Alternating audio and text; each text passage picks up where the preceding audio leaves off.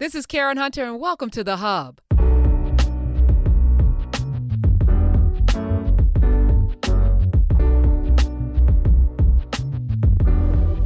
Today is Father's Day, so I want to start off by wishing every man who is raising a child a very joyous and fulfilled day. You're appreciated and loved. And while I hate made-up holidays, I'm always ready to shower recognition and praise on people who are doing the most important job in society, I believe, which is parenting.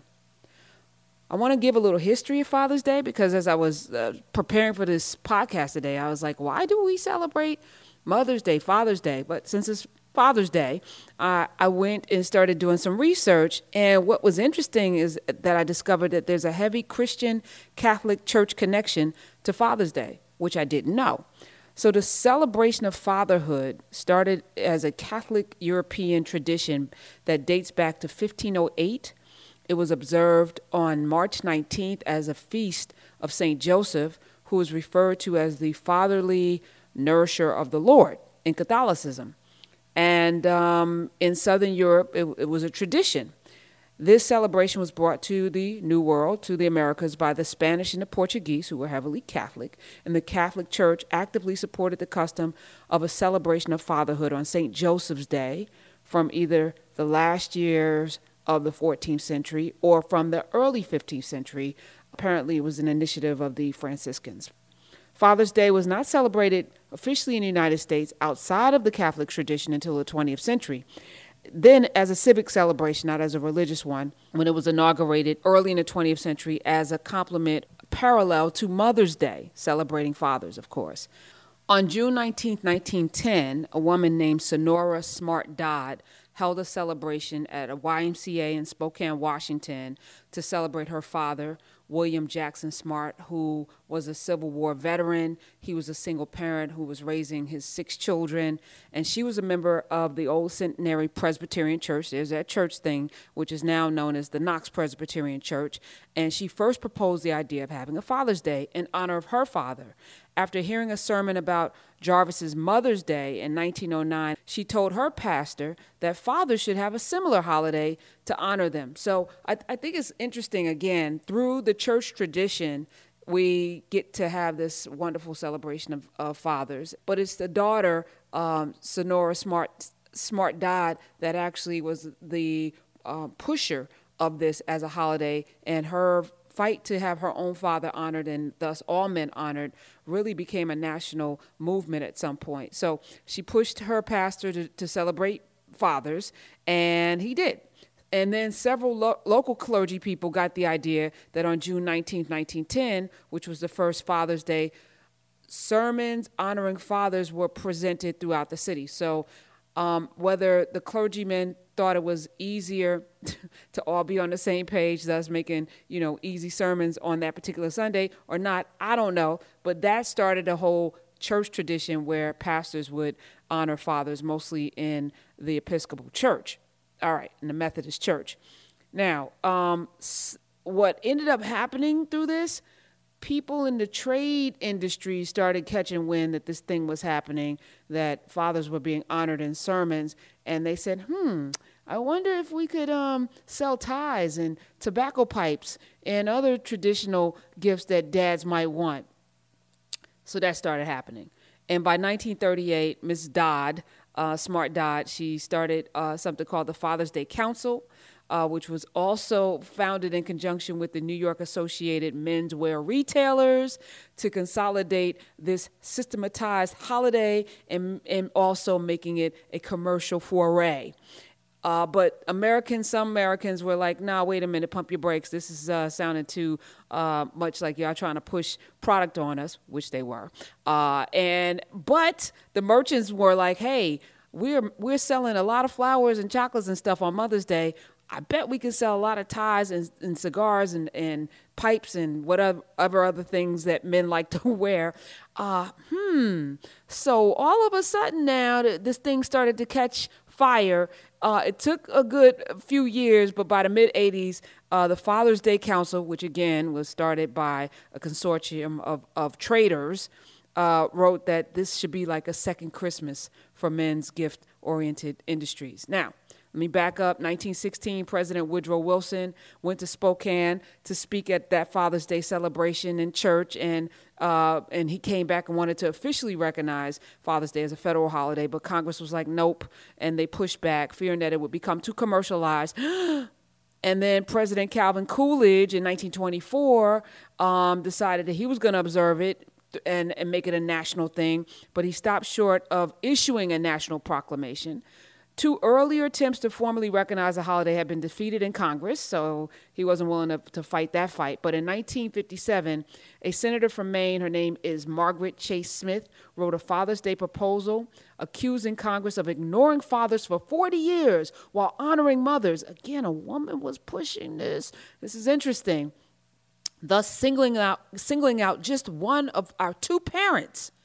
And by 1966, Lyndon Baines Johnson issued the first presidential proclamation honoring fathers, designating the 3rd Sunday in June as Father's Day. 6 years later, the day was made a permanent holiday when President Richard Nixon signed it into law in 1972. So that's the history of why this day is celebrated. But truthfully, and this is how I feel about all holidays, whether it's Mother's Day, Valentine's Day, Father's Day, Christmas, that every day we should be celebrating the people in our lives who make our lives easier and better, who have given us the blueprint and the roadmap to success, who love us when we are not as lovable as we might need to be, who have endured with us while we were figuring some stuff out. I just want to say, there are moments when you just wish that, at least for me, I wish that he was here to see some of the things that I'm doing and thinking, or just to have a conversation with, because he was one of the smartest people I know. If you have a good dad, man, that's, I don't know, for girls in particular, to have a strong, good person in your life who loves you, unconditionally. But I just want to say happy Father's Day. And if you don't have your dad in your life, know that whatever he put into you, at least for me, every day, I live to honor values and the morals and the ideals and the vision that he had. I live to honor that. So he's never really gone as long as I'm doing my thing. Okay. Now, to the questions, because on Sundays you can ask me anything and I'm here to answer. So I went on Twitter and I checked for the hashtag podcast at Karen Hunter, and I found a guy because I wanted to answer the question of a guy who looked like a dad. I think he's a dad. His name is Wink527 because in his profile picture he's there with his wife, and I think they have on motorcycle jackets and they look really dope, and I think that he's probably a dad. But he had a great question. He said, "Hi Karen, you've inspired me to start investing in dividend stocks. I have about 60 different stocks I'm investing in. And what was your inspiration to start investing in dividend stocks, and what are your goals?" Now, first of all, Mr. Wink 527, you have taken the baton and ran way beyond what I'm doing right now. And I got inspired to invest in stocks actually by one of our producers on Urban View. She had been talking to me about stocks and bonds, and she actually is the de facto money guru on Urban View, trying to get everybody to max out their 401k. She's like an evangelist for money and just walks around and unsolicited advice. But, what I really admire, and she's been on a few of my podcasts, her name is Tremel. She's on the Godfrey Complex. And I talked to her about money because she's somebody that is self-taught. She is somebody who is not just self-taught. She's one of the most keen minds. Like she knows how to break this thing down and make it understandable. I was really risk averse, very much so, and the stock market felt like a Ponzi scheme or some sort of like gambling thing. But when she started talking to me about dividends, she helped me to understand that I can invest in stocks and not worry about the ups and downs, the highs and lows of the stock market. I can focus on, building a portfolio that will pay me over time as I increase my numbers, no matter what's happening with the market. And I thought that was brilliant. She even hit me to this guy. He's on YouTube. His name is PPC Ian. PPC Ian. If you go to YouTube, type in PPC Ian. This guy is another crusader. He's really smart and regular, and he's got like a bunch of stocks, but not 61. I don't even think he has 61. So, brother, you are doing the most, and I wonder what your strategy is. My strategy is to have enough stocks. So I first started because I, unfortunately didn't have thousands and thousands of dollars to pump into the stock market. So I couldn't just go out and buy everything that I wanted. So I put my stocks on automatic. So every month I put a certain amount of money into my stock account. And what I was doing is every month I would go in and invest in certain stocks. And my first goal was to get 100 shares of the stocks that I had, each of them. And that took a long time for some of them, right? So now, it's like once I get to 100, then I want to do 250, and then I want to get 500 shares. And I was really inspired by this young lady who had, I think she was like a 12-year-old who had Bank of America stock. I think she had like 10,000 shares of Bank of America stock, and she challenged the CEO of Bank of America to do better. She went to a shareholders meeting and basically cussed this guy out. And I was like, wow, this 12-year-old has so much power. How does she have so much power? Well, she's a major stockholder in Bank of America, so they have to listen to her. And once you understand this power game, that the more shares you have of a stock, the more say you have in how that particular stock rolls. Now, I am very socially conscious, meaning that I don't invest in anything that goes against my values. So there are stocks that are killing it that I will never invest in because it doesn't line up with me spiritually, because I believe that money is spiritual, and where you dip your dollars, all money's not good money. I really firmly believe that. So I tend to invest in the things that I use and utilize, but wisely, because there's some things I use that, that the rest of the world may not care about, and doesn't mean that, that stock is going to be amazing just because you may work somewhere, or, you know what I'm saying? I'm saying something, or, doesn't mean that that's the stock you invest in. You do your research. So that was the other thing that I was challenged to do. And I like teachers who will lead you to water, but not force you to drink, and allow you to taste the water and start to realize this is some good water and I want more of it. So that was the thing I think, that I most appreciate about my learning experience, is that Tramiel from the Godfrey Complex put breadcrumbs down. Like, she led me to the PPC and taught me how to read the stocks that I was thinking about investing in. She didn't just tell me invest in a stock. She said, I'm investing in this stock, but here's what you need to know about it. And maybe it's not right for you, because I'm in a different place in my life where, it's like to have those people that you can have that conversation with. And I just recently hired somebody that I'm also working with to help me expand. But this, is not for the faint of heart. A lot of us have been trained and conditioned to not invest. Only 4% of black folk invest in the stock market. That's ridiculous.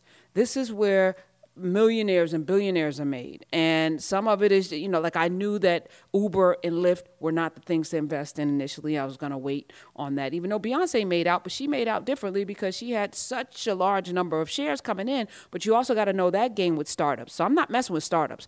I'm messing with companies that have been around forever, but also companies that have been around forever that will continue to be around because they're investing in things that will keep them relevant. And so those are things. So now I have a subscription to the Wall Street Journal. I'm watching the markets differently than I was 10 years ago. And my goal is to be able to live off of my dividends. I want to get a check every month that is equal to the amount of money that I need to live and travel when I'm 99, because I'm taking care of 99-year-old Karen. So I hope that helps. But I thank you for the question. I think that was a great question. And again, happy Father's Day. And anybody out there that has a question, you can ask me about anything. I don't have a problem answering anything. So you can go to at Karen Hunter, where you can follow me on the Twitters, and hashtag podcast. I'll search and pick a question or two for Sundays. This is when I'm doing this. And also, let me shout out 100 Coconuts. I had them on my show last week, and I'm now in love with 100 Coconuts. So I had a smoothie today. So go to 100 Coconuts. They made a special check. Like, when you check out, you get 10% off when you go to 100 Coconuts and use my code, which is Karen100. This is the best coconut water I've ever drank. And so I hope you drink it. Let me know about that too on Twitter. If you've imbibed, if you have tasted and sampled the sweet nectar of the coconut water at 100coconuts.com and use my code Karen100. I want to know what you think about it, because I don't just want to put things out there. I want to also know what you think. I like it. Maybe you will too. But if you don't, let me know. All right. Till next time, y'all.